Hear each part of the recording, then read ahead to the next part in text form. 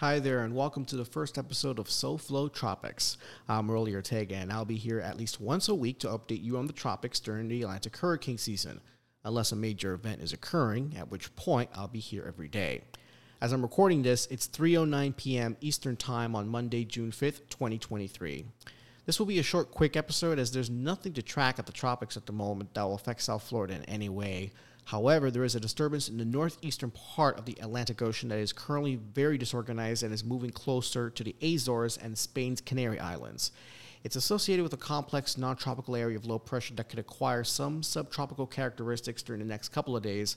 However, this is a slow mover, and by late in the week, it will move northeastward over cooler waters, which should help kill all chances of any further development.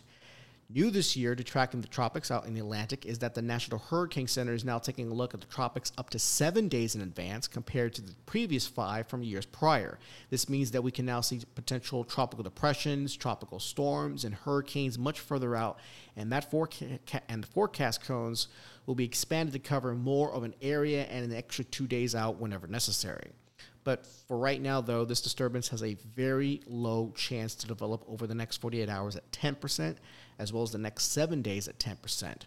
So nothing much to see or to track on this one since it will not likely impact South Florida or the United States whatsoever, and this will more likely be gone before even the week is out.